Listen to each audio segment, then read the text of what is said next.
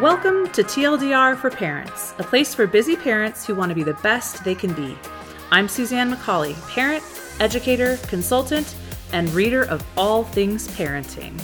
Well, welcome back. Episode 9. Here we are again to prevent the suboptimal. If you don't get that joke, you should go back and listen to episode 8. Megan, say hi to the people. Hello, everyone. All right, so we are on our second episode about the addiction inoculation by Jessica LaHaye. Today we're talking about Not My Kid, Who Gets Addicted and Why, which I guess I should have read like Not My Kid. And then Tipping the Scales of Addiction, protective factors that outweigh risk. So we're going to get right into it because we know that you are a busy parent. She starts out by saying addiction exists in all ethnicities, socioeconomic groups, and geographic regions of the United States. Just really, none of us can look at our children and say, that's not going to happen to me. We all have to be aware of it. And then she says this, Megan, which shocks me. Kids consume over 10% of the alcohol sold in this country. That's crazy. Yeah, I could not believe it. In any given month, between 8% and 33% of American middle and high school students drink some alcohol. 10% take some illegal drug. 18% drink enough to count as a binge. 8% drive after drinking, and 20% have ridden with another person who has been drinking. Oh my gosh, I don't like those statistics. I don't either, because I also think about how we have Uber, we have Right, Lyft. There's options. Most of the parents I know have had the conversation with their kids of, hey, if you're in a sticky situation, call me. I will pick you up. I will not ask any questions. Right. I will drive you home. But I think that our actions have to back up that talk, or they don't really believe they can trust us. Yeah. I have a couple of friends who have like a family Uber account, and they've told their kids basically that, like, if you don't want to call me, then at least use the family Uber account. I won't question it. Yeah, for sure. So for sure. Yeah. I'm loading that app on everybody's phone when they're out and about doing things. So then she goes on to say, as long as we're telling ourselves, not my kid, we're not really able to do the true work of prevention. So I love this kind of wake-up call. She says, but it's only when we can admit, yes, maybe even my kid, that we can begin to see our own children with clear eyes and learn to recognize the risk factors that cause them to get tangled up in this dangerous behavior. I love that. She says, no matter where they come from, children share a predictable list of developmental stages, life experiences, and traits that lead them to seek out, experiment with, and become dependent on drugs and alcohol. When researchers ask kids why they drink or take drugs, many report they do it to feel better, to relieve emotional and physical pain, or to concentrate, relax, decrease anxiety, sleep, and cope with their problems. And then she goes on to talk about a kid who self-medicates his untreated hyperactivity disorder. Given the choice between living in his chaotic brain, awash in his emotional pain, or numbing himself into oblivion, David chooses oblivion. Mm-hmm. So good to look at that for sure. So in her effort to talk to us about who gets addicted and why, she talks about genetics. And there's a psychiatrist and substance abuse researcher who says substance abuse disorders are complex, genetically influenced conditions where genes explain up to 60% of the picture. The other 40%, he concludes, is to be found in an individual's environment and epigenetics, which is the connection between environment and genetics. 60-40. Yeah. That's not odds I'm going to take a chance on without a lot of conversations, I'll say that. And then epigenetics. Addiction is not passed on to new generations solely through DNA. Researchers in the field of epigenetics, the study of the chemical processes that influence how genes express themselves in the body, have found that genes can be turned off or turned up in response to our life experiences. That's interesting. Yeah. So she goes on to talk about addiction at home. She says, in the words of just about every addiction expert, addiction is a family disease, both because of the genetic and epigenetic footprint of the disease and its tendency to negatively impact the lives of everyone in the family. Yep. So then she goes on to talk about adverse childhood experiences. They talk about this as ACE, right? The acronym is ACE. There's a lot of psychiatrists, psychologists, counselors that use an ACE survey to determine the path of treatment when they begin to see a young person or an adult. I love this quote too. She quotes this director of the Center for Addiction and Science at the University of Tennessee. And he believes we should not call drug and alcohol seeking behavior addiction. We should call it ritualized compulsive comfort seeking. Oh, wow. Because that's usually what it is, right? Yeah. So she goes on to say kids with people with higher numbers of ACE, adverse childhood experiences, in their childhood are more likely to engage in high-risk behaviors. That just makes sense, right? Mm-hmm. Adverse childhood experiences are the main determinant of the health and social well-being of the nation, is the summary from one study that she quotes. This reminds me of something I read in the book called Big Potential by Sean Acor. He talks about how there's a tribe of Inuit people whose greeting when they meet one another is, "How are the children?" And then if everything is fine, they say, "The children are well." So the marker for that community of how people are doing is, how are the children? Kids? Yeah. And so when I read that, adverse childhood experiences are the main determinant of the health and social well-being of the nation, I thought about that community of people who use that as their marker. And then she talks about ACEs further. She says ACEs and the toxic stress they create are astonishingly common. 67% of the population had at least one category of ACE, and 12.6% had 4 or more categories of ACEs.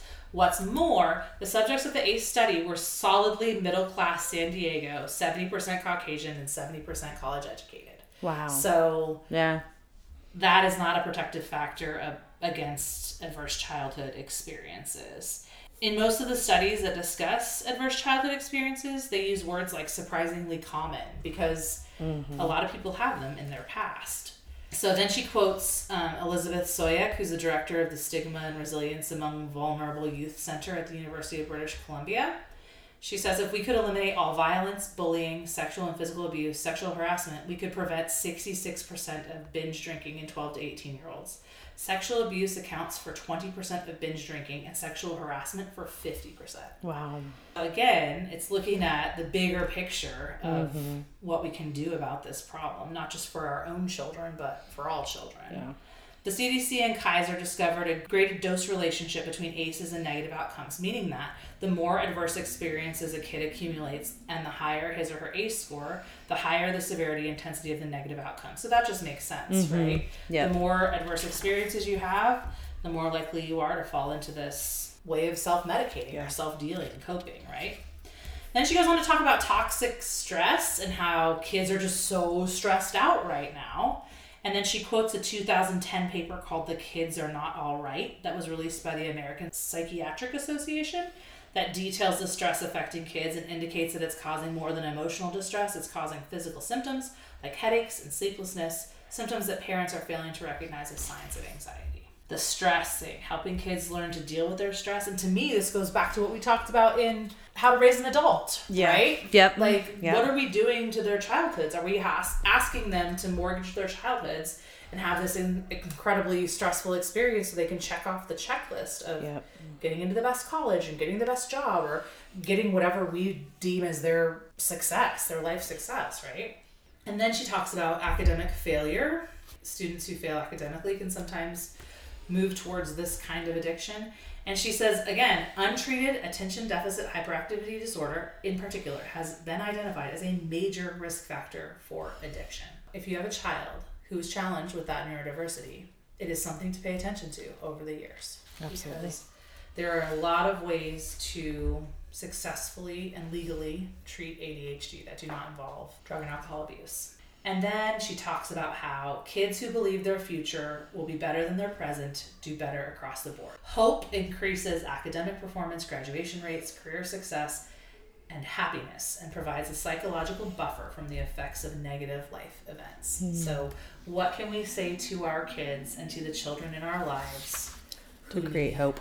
Yeah, to create hope.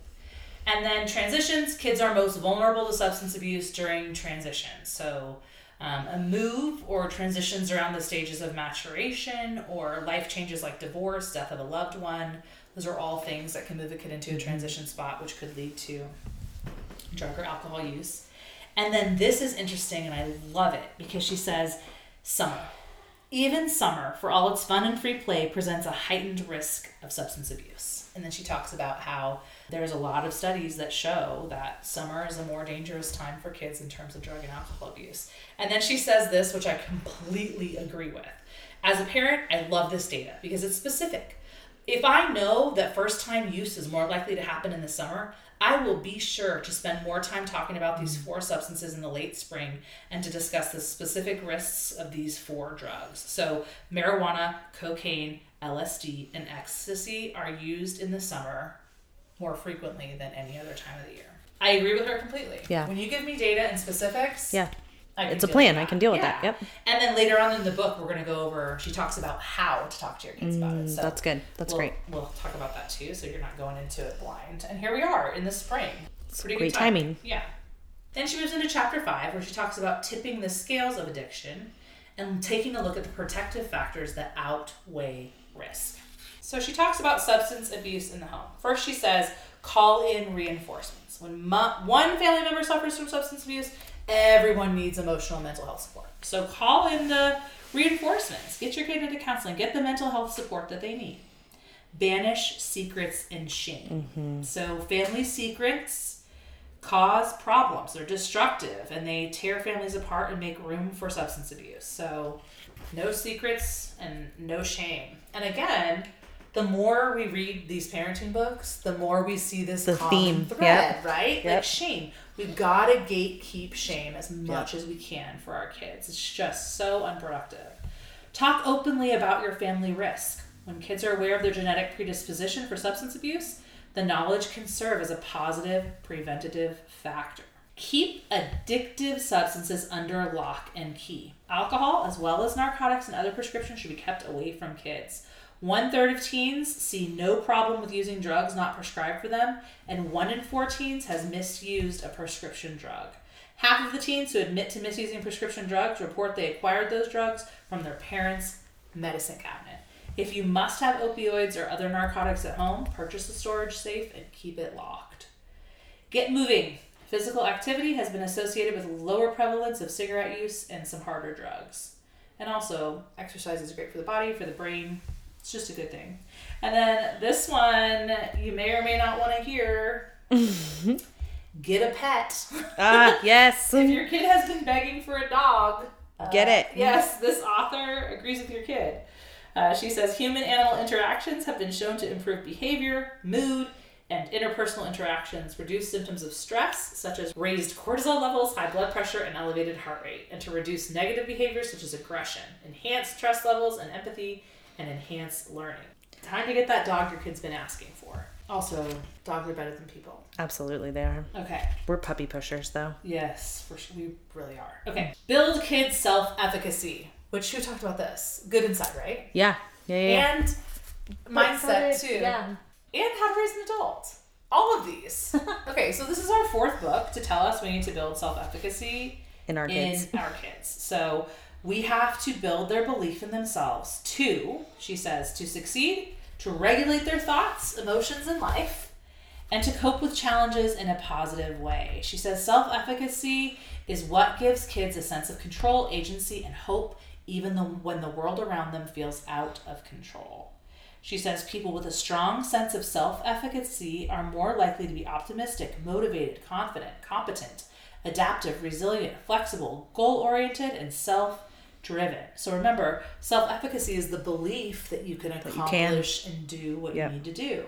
Here are some practical ways parents can boost kids' perceptions of their own self-efficacy and help kids with low self-efficacy get back on the right path. So here's what she says. Start with yourself. Model, model, model. Model self-efficacy for yourself. And then she says this. Start questioning your own assertions of I can't with I can't yet. Yes. So she comes right in with growth mindset statements there. Believe in your children and make sure they know it. Tell them all the time. I think that it's important to note here too, not just saying, I believe in you, but saying, I believe you can do this. Yeah. I believe you have the power to do this. You have the skills to do this. Yeah. Yes, exactly. Give kids skills. Praise alone won't give your child a sense of self-efficacy or competence. These things come from the actual experience of trying, doing, failing, trying again, and succeeding. Again, there's a common thread, right? See one, do one, teach one, which is another way of saying I do, we do, you do. So again, which we talked about in, I think, How to Raise an Adult. I think so too. Yeah. So again, a lot of the great suggestions in parenting are prevalent in every book that we read. They're not topic specific. They're not. It's kind of like when we talk about in education how good teaching is good teaching. What's good for our students with special needs is good for our gifted kids. It's good for all of our kids. And these are like not complex notions either. Right. To teach our kids or how to impart these skills to our kids. Absolutely. And then she says, set individual and family goals with an eye toward learning, not accolades. So we do this as part of New Year's every year. I sit down and ask everyone, what skills are you going to gain this year? What do you want to work on improving? What do you what are you going to set aside to make time to do these things that we're talking about? Be optimistic. Optimism is about more than seeing a glass as half full. It's a mindset that has a very real impact on physical and mental health. I love that too. And part of what she talks about here is helping kids modify the way they talk to themselves. So instead of I'm bad, I made a bad choice. Yeah. Instead of I'm stupid, it's I did not understand what I was supposed to do in class today. Yep. Right? It goes back to that. Self-talk's important. Yeah, that self-talk piece, and then recognizing that not everything that happens in our lives is a trait of our humanity. It's not defining. Yes, it doesn't have to define us. It can just be something that happens. And then make failure specific, but generalize success. So I did well in math class because I paid attention. Move towards school is going well because I'm doing all of my assignments on time. So expand success past what they're doing, but shrink failure to what just specifically was the problem. And then she says, be careful what you say, but even more careful in what you do. So again, we can talk about this stuff all day long. If we don't model it that way, we lose our power as parents. Be specific in your praise, which we've talked about that with mindset and with good inside and maybe with how to raise an adult. Be honest in your praise. Again, don't blow a bunch of smoke in mirrors. Don't pretend like everything's unicorn and rainbows when it's not. And then don't go overboard with your praise, right? Which we talked about that too. If you try to go overboard with praise, kids know. She talks about the importance of health care, making sure your child has a regular well visit. Those well visits are often when pediatricians will do some of their screening, ask questions about things that allow them to get information. She also says protect kids' privacy and time alone with healthcare providers. So give your child, and especially adolescents, the privacy they need to answer screening questions honestly. Make sure they have time alone with their primary caregiver at the pediatrician's office to ask questions they may not want to bring up in front of their parents. Yeah, so that's good. I think that's interesting. Yeah. And then she talks about school nurses as resources, school counselors as resources in that risk assessment. And then she talks about mindfulness and how we need to invite our children into developing a practice of mindfulness, but also how hard that is. It is. Like if you tell your kid, hey, we're going to take up a meditation habit. How's that going to go over? We're going to start meditating, son, you know? And she says, I know, it can be really difficult to make a case for mindfulness practices, which usually mean meditation or yoga, because the very word with its mom yoga connections begs for teen mockery. Here's the thing, though. It works, is what she says. So she knows that she's asking us to do some stuff that the kids will think is cringy. Yeah, cringe. That's so cringe. Okay, so she says, here are some ways to promote mindfulness practices with your adolescents. So she says, you first. You find a comfortable, quiet, distraction-free place. You pay attention to your breath. Start your own mindfulness practice separate from your kid. And then she says, once you've got the idea, include your little kids. So if you're a parent of a little one who is listening to this, or little ones, or younger ones, include them now. Because the earlier they start, the less it's more normalized. Cringe it is, as they would say. Adolescents get more choices. So they can either use the basic or little kid method, or they can try one of the 10 bajillion other techniques out there. And she says she likes Siegel's Wheel of Awareness. I don't know, we'll have to look that up. I don't even know what that is. Apparently Siegel has a great voice, and some kids would like their meditation sessions facilitated by voices other than their mothers. So that's reasonable. There you go. And then she says, if they won't try it, ask for a limited trial period or offer a trade. 1 week of daily 10-minute sessions together in exchange for dinner or a movie together. So she says she doesn't often advocate for extrinsic motivators because the evidence on that practice is crystal clear. They don't work over the long term. As a one-off to boost motivation or get somebody to try something for a short time, might be worth it. Yeah. And then she talks about reframing stress. And this is verified by a lot of studies too. It's not really our stress that's going to kill us. It's what we say to ourselves about our stress, right? She says, help them control what they can and let go of the things that they can't, which that I feel like we have to model that too. That is so much easier flung out as something right. to do versus actually doing it, right? And then practice emotional weightlifting, learning how to work through things and feel things. That's all part of it. And then she talks about sleep and how important sleep is and how sleep deprived our teenagers are. So she says we have to make sleep a priority. If parents don't prioritize sleep, neither will the kids. So there's that. Set the stage. She says at her house, after dinner, they encourage, but as their kids get older, they don't always prevail, that screens go dark, music comes down a notch, and the house settles for at least an hour before bedtime. They prep ahead of time for the things they need for the morning. So they pack backpacks, make lunches, check the calendar, and look for permission slips, etc. And then head to their bedrooms that are staged for sleep. So one of the kids likes a blackout curtain, the other needs white noise. They both fill water bottles before they head up for bed. So just kind of having a sleep ritual. Bedtime routine. Yeah. And then she says be consistent. Catching up on the weekends doesn't make up for chronic lack of sleep during the week. I think that's something our kids need to hear over and over and over again too, as they cram for tests and stay up late doing this and that. I'll just catch up on the weekend. Well, that's not actually how it works. Sleep works. Yeah. So just important to note that. Okay, so we're going to pause there. And next episode, we're going to talk about parenting for prevention, how to talk about it, starting the conversation, and then dealing with the friendship, peer pressure aspect of substance abuse. Thank you so much for joining us today. Please remember, whatever you're facing in parenting, it won't always be this way. Have a great week.